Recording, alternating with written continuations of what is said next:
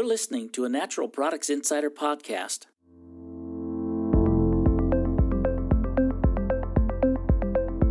With Sandy Almendarez, Editor-in-Chief.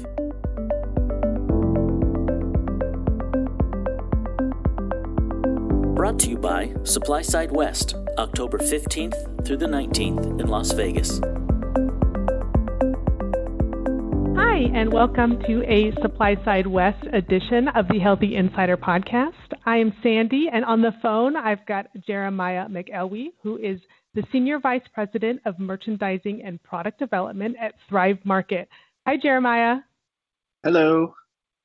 Thank you so much for joining me today to talk about packaging, specifically what CPG brands can do to help increase the sustainability and reduce the carbon footprint of their packaging. Jeremiah will also be speaking at our SupplySide West workshop, Sustainable, Safe, and Sanctioned Packaging for CPG Brands. That's on Friday, October 18th at 9 a.m. So Jeremiah has 25 years experience in the natural product industry. At Thrive, which is a zero-waste, carbon-neutral retailer of non-GMO foods, he oversees the private label product development. Thrive has launched 460 private label products across all categories with another 500 in development. And honestly, I don't know if that stat is updated or not, but maybe Jeremiah can clue us in. Yeah, actually, we're closer to 610 now with another 500 in development. Amazing. All right, 610. So prior to Thrive, Jeremiah served 7 years as the Executive Global Coordinator for the beauty, apparel, and wellness categories at Whole Food Market. During his tenure there, he pioneered multiple industry quality standard initiatives, including the largest sustainable packaging guidelines for a major retailer. In February 2013, Jeremiah launched GIST, which stands for Growth, Innovation, Sustainability, and Transparency, which is a think tank for natural products. It's a consulting agency that helps create sustainable solutions and consciously sourced market-driven products. So clearly, Jeremiah has the chops here to talk about packaging. My first question is, why is it so important for food brands to consider the environmental impact of their products? Yeah, I mean, it's a huge question and something I've wrestled with for a long time in my career. In fact, going back now, over 10 years ago, when we launched the premium body care standard at Whole Foods Market and removed roughly 300 chemicals from personal care products back then, literally that moment was the start of my journey into packaging and really diving into that supply side of the supply chain when we launched that standard and guideline, and we started looking really critically at every ingredient and every product sold on the shelves. And it was something that I've been passionate about for a long time. But once we launched that, literally we looked around and said, well, what's next? How can we continue to have an impact? And what's most meaningful? On a personal level at that time, I happened to run across the artist Chris Jordan, who I'm sure many of your listeners and many of the people in the community are familiar with. He does incredible installations of art around waste and the impact of waste in America and around the world. And his series, Running the Numbers, back then was really impactful for me because it really exhibits how much waste we're contributing in the world. And specifically for me, working at the time for a brick and mortar retailer, now I work on the e-commerce side, but I started thinking about just that amazing impact that is being had every day that grocery retailers, or frankly any retailers, open their doors. And, it's really important, obviously, for food manufacturers and producers of CPG products to think about their impact in the supply chain and their impact on labor and their impact around the world.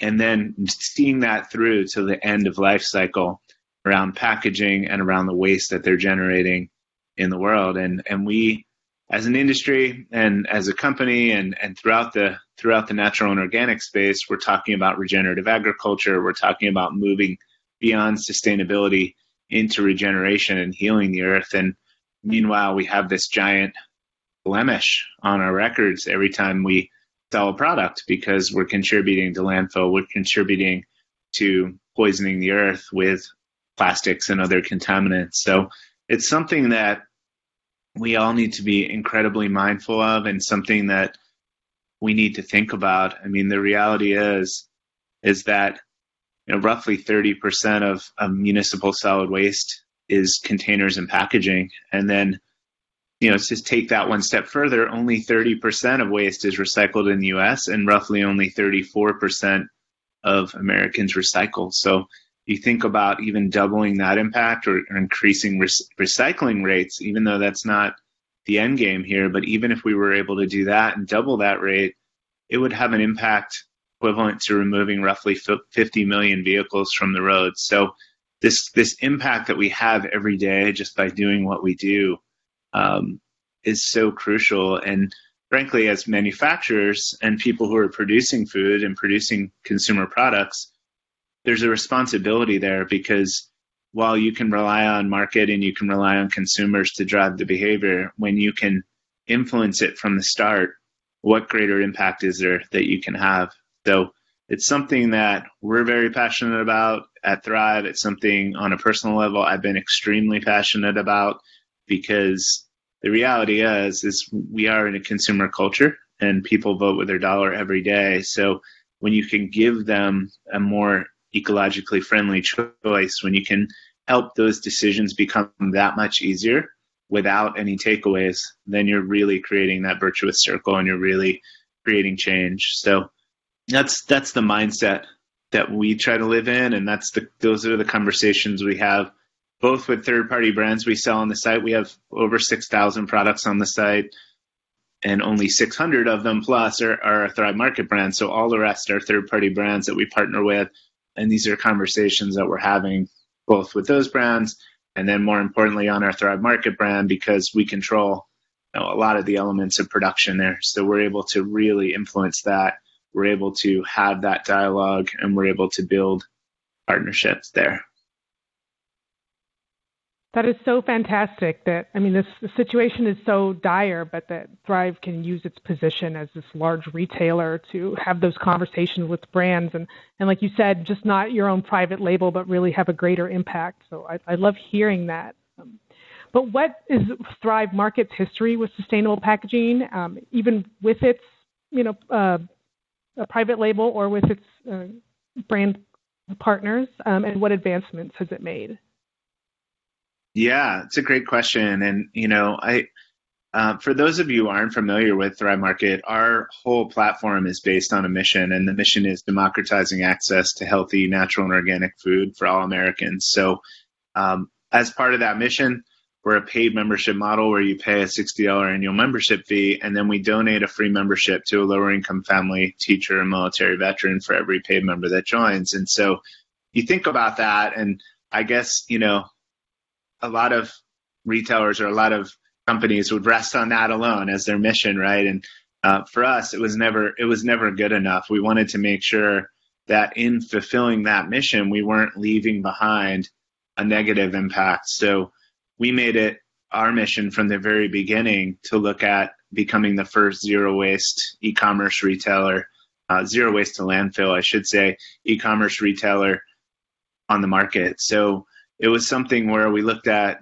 packaging from two different directions. One was all of the inbound packaging and material we receive, and then everything going outbound from our fulfillment centers. And that includes everything the product's packaged in the boxes and secured in so that it arrives on your door safe and secure and not broken. But then also, obviously, all the actual consumer product packaging that actually holds the amazing food and the amazing health and beauty products and household cleaning products that you're buying from us. So for us, the parts that were quote unquote easier for us to control were the pieces I was talking about before, which are how products arrive at your door. So we took the bold step to make sure that everything we use in our products, including all the boxes and all the filler we use, are recyclable and or have high recycled content. Even our tape is made out of paper.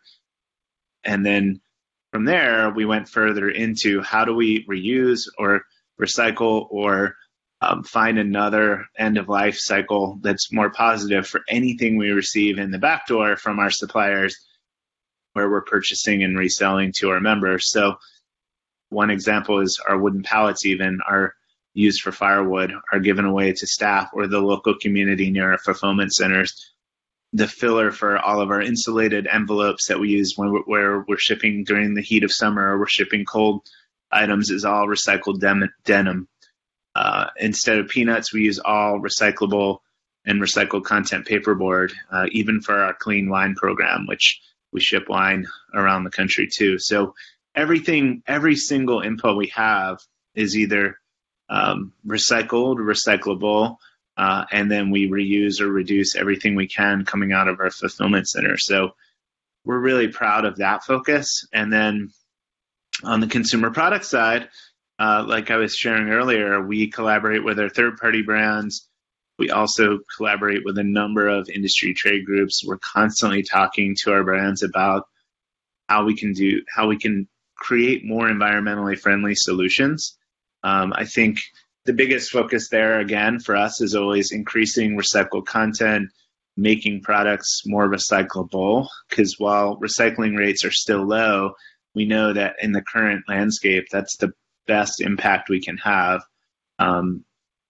So the other interesting kind of virtuous piece of being e-commerce versus brick and mortar retailers are twofold. One, by creating an environment where you're shipping products to people's homes, you're organically creating a lower carbon footprint because you have one vehicle or two vehicles delivering food, delivering things, products to households all over versus everyone driving to a grocery store or everyone driving around.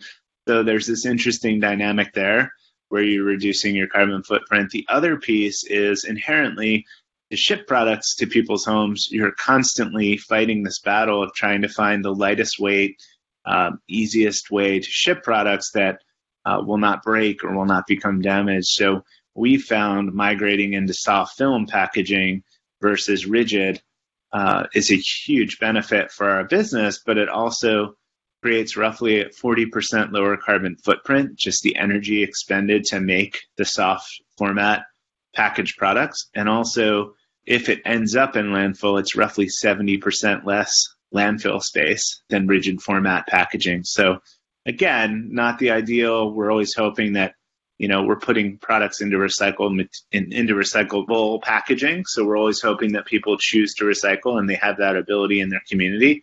However, if it does end up in landfill, you're still reducing the space significantly when you move into soft film. So wherever we can, we always go that direction. And then from there, we dig deeper into it. How much recycled material can we use? Is the material we're using recyclable? What are our options? How do we reduce that? How do we, frankly, minimize the amount of packaging used? We constantly are scrutinizing fill weights, and we're constantly going back to suppliers and saying, no, please make this a smaller bag.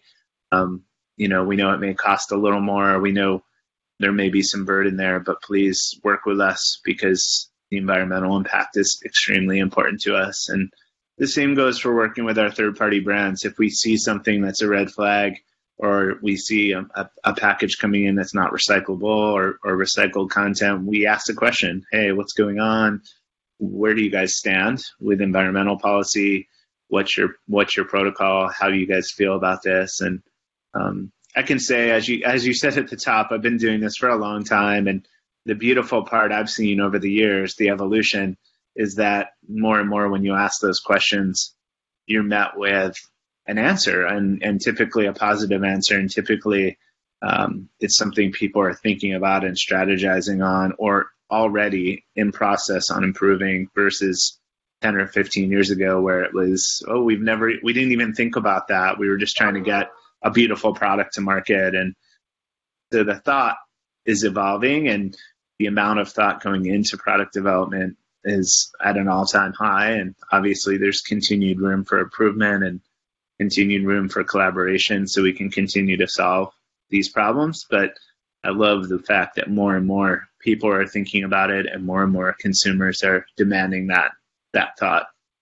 That's great. I love the how granular Thrive is getting when they look in the everywhere, the warehouses and everything, and like how can we do to reduce? And that's really a great standard for the rest of the industry to look up to. And I also love to hear that you're seeing improvement in the marketplace since you've been around. That's encouraging. And I know you discussed several challenges, but what would you say is Thrive Market's biggest challenge in finding better packaging solutions? I think, the largest one, and it's kind of two attached to each other. And I would say it's scale and innovation. And so I think the biggest challenge we've had, and I've spent a lot of time on this topic with a lot of brands and a lot of industry groups, and the challenge always seems to come back to two pieces: the innovation being there. What is the real solution? I think that's something we've all struggled with. We know that in the current environment that recycling is actually our best current solution. It's not the long-term end-all be-all solution, because we have to evolve and innovate past that so we have a better end-of-life story that's not just sustainable but moves past that. But in the current landscape, even moving into non-synthetic or non-petroleum derived plastics, things like that, you run into such a problem with scale that the packaging itself becomes so expensive that it affects the pricing of the actual healthy quality products you're trying to deliver. So we've wrestled with that a lot because we work with lower income families and we work with communities that don't have access to healthier products and don't have access to healthier food, whether it's economic or whether it's geographic barriers. So for us, it becomes a matter of, hey, we can't bear that burden if we're trying to ship organic beans, which are a super high quality protein and a really healthy food product. We can't, incrementally add 50 to 75 cents or $1 for just the packaging when you're talking about a product that typically costs only $1. So that's probably the biggest challenge, is just working around innovation. But then once we innovate, getting to that scale so that we can pull the pricing down so that people who, are just struggling to meet their needs for nutrition aren't bearing this burden of, okay, now I've got to pay double the price or 30% or 40% more in price premium for sustainable packaging when I'm just struggling to eat healthy food. And so I think that burden and balancing out those two poles is probably the biggest challenge. So what is the next packaging hurdle that you're tackling at Thrive, and what strategies are you using to achieve these goals? Yeah, again, we look at it from two specific tracks, if you will. One would be just our home delivery experience. And so we're focused on constant improvement there. And we take the approach of we don't know what we don't know every day, right? So we look at it as, okay, how do we continue to evolve and improve what we're already doing? And so for us, I know even recently we've been looking at alternatives to the paper filler that we use. And we're also looking at a number of innovations to take inbound waste and turn that into the filler we use. And again, I think the challenge there becomes, how do we do that in a way that the end of life, once it's shipped to our members' homes, is it able to be curbside recycled? Is there output for the end user so that it's not going into landfill on their side? So we're always trying to balance out those two kind of competing ends. So, but I know for a fact our supply chain team was already working on more innovation there. And every time they do that, they're looking through the lens of sustainability and how do we improve on what we're already doing. And if we're not improving on sustainability, we're not going to make that change. And so I think that's a constant focus of the team. And it's a constant area that we're putting energy into to continue to improve and enhance. And then on the product packaging side, in the short term, we're, again, looking to continue to evolve and improve all the materials that we are using. So higher recycled content, more recyclable materials, continuing to focus on any areas where, the suppliers we work with didn't have access to recycled content or recyclable materials, pushing that envelope every day. So those are conversations that we're having both on our private label side and, as I mentioned earlier, on the third-party branded side. We're just constantly asking those questions. We also do a lot of connecting the dots behind the scenes. It's funny, we talk about this internally all the time, but we talk about the struggle of not, quote unquote, not getting the credit from our members because we do so much behind the scenes that no one ever is aware of around helping, whether it be a third party brand or whether it's a producer of a food product that goes into our private label, with other producers of, say, recycled films for packaging. And so when we identify those, we're very open source about it. We're like, hey, you should talk to these guys because they're making products in soft film too. And let's build not only the scale for the material, but let's build just the awareness level and the ability for brands and other partners to use that same material. So that's something we're super focused on in the short term. In the long term, I think, the big elephant in the room is how do we crack the code for truly regenerative packaging? How do we as a consumer culture shift packaging being a waste to packaging being a resource? And I think that's something that's a dream right now, but it's something that, we've got a lot of passionate minds thinking about and talking about across various industry trade groups in the natural and organic space. And so I think it's, the more innovation that happens and the more great ideas that come out, the more we move closer to that world. And it's a big opportunity for us all because it's probably one of the biggest man-made,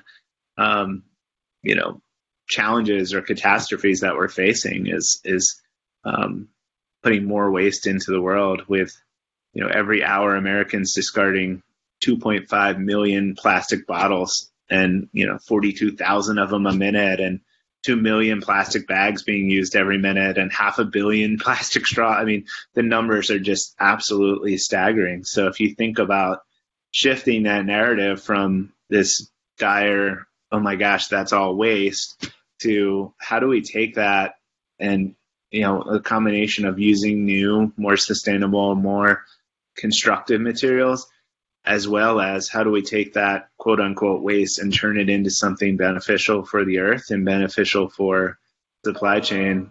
That's the real long-term win. So our plan there is just to continue to contribute and continue to help create market and continue to educate our members as well as participate within the community, whether it's the natural and organic space or whether it's sustainability in general, and having those conversations and being open to outcomes and exploring.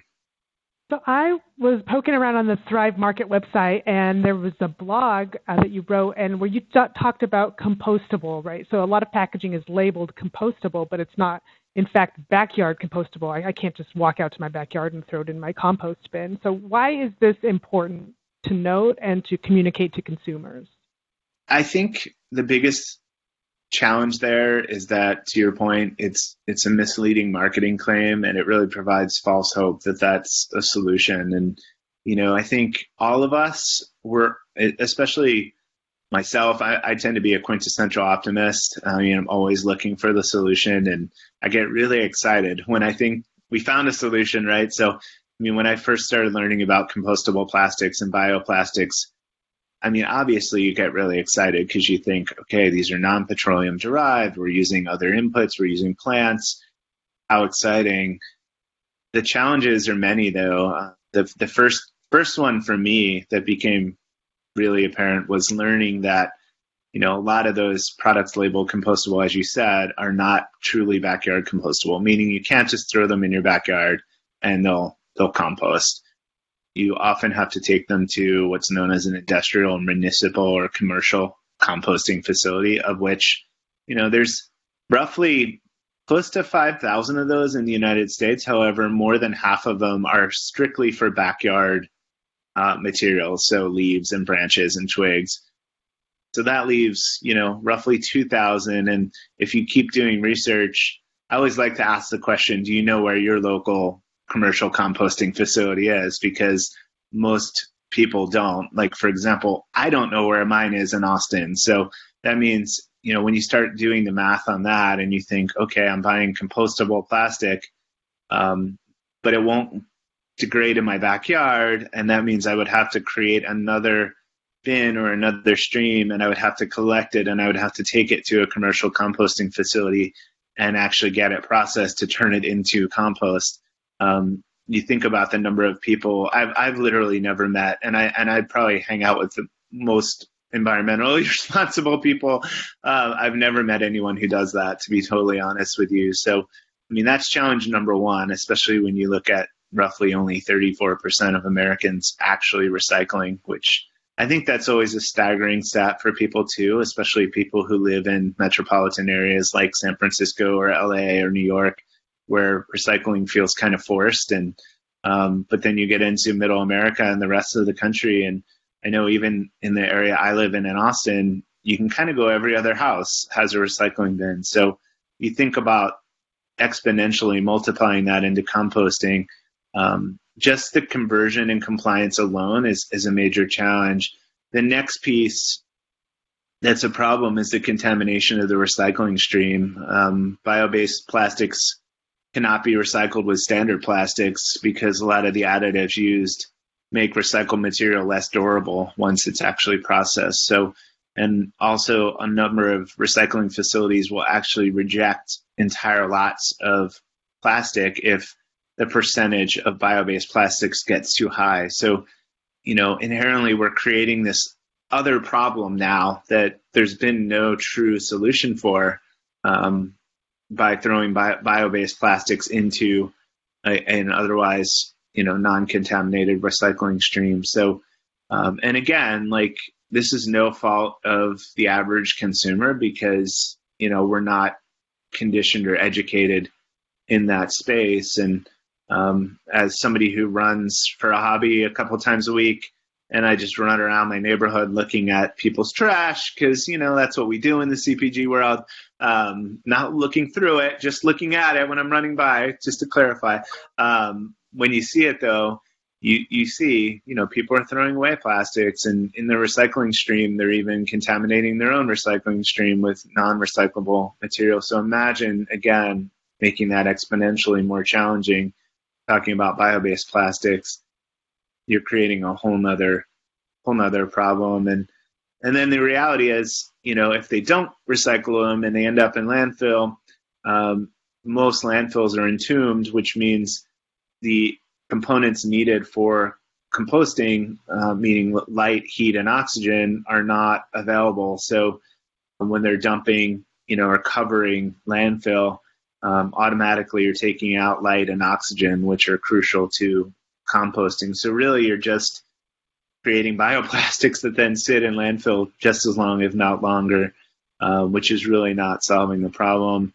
The other inherent issue is a lot of compostable, or biodegradable plastics use other additives within the plastic, so that are actually not friendly to the soil. So they're not necessarily feeding nutrients into the soil, they're creating contamination. So I think at the end of the day, still, the best solution remains to avoid single-use plastics as much as you possibly can. However, that's not necessarily the world we live in. So buying less, buying responsibly, focusing on recycling, really driving those efforts, and then ultimately voting with your dollar and supporting those brands and companies that are supporting that mindset and are supporting really thoughtful supply chain development and have passion around sustainability and education. Well, I admit I live in Phoenix, and I have no idea where my compostable facility is, and I'm sure there's one somewhere in this city. I admit too. But thank you so much for joining me for this podcast, Jeremiah. And it's clear that you have a ton of passion here. And for those who are listening who want to get to meet Jeremiah in person and hear more, please join us for the Supply Side West Workshop, Sustainable, Safe, and Sanctioned Packaging for CPG Brands. That's on Friday, October 18th at 9 a.m. Thanks again, Jeremiah. Thank you so much. For more award-winning podcasts from industry experts, go to insider.com and click in the podcast section. You can also find us on Apple Podcasts or Google Play by searching Healthy Insider Podcast. Hit subscribe to never miss an episode. This edition of the Healthy Insider Podcast is brought to you by SupplySide West, October 15th through the 19th in Las Vegas.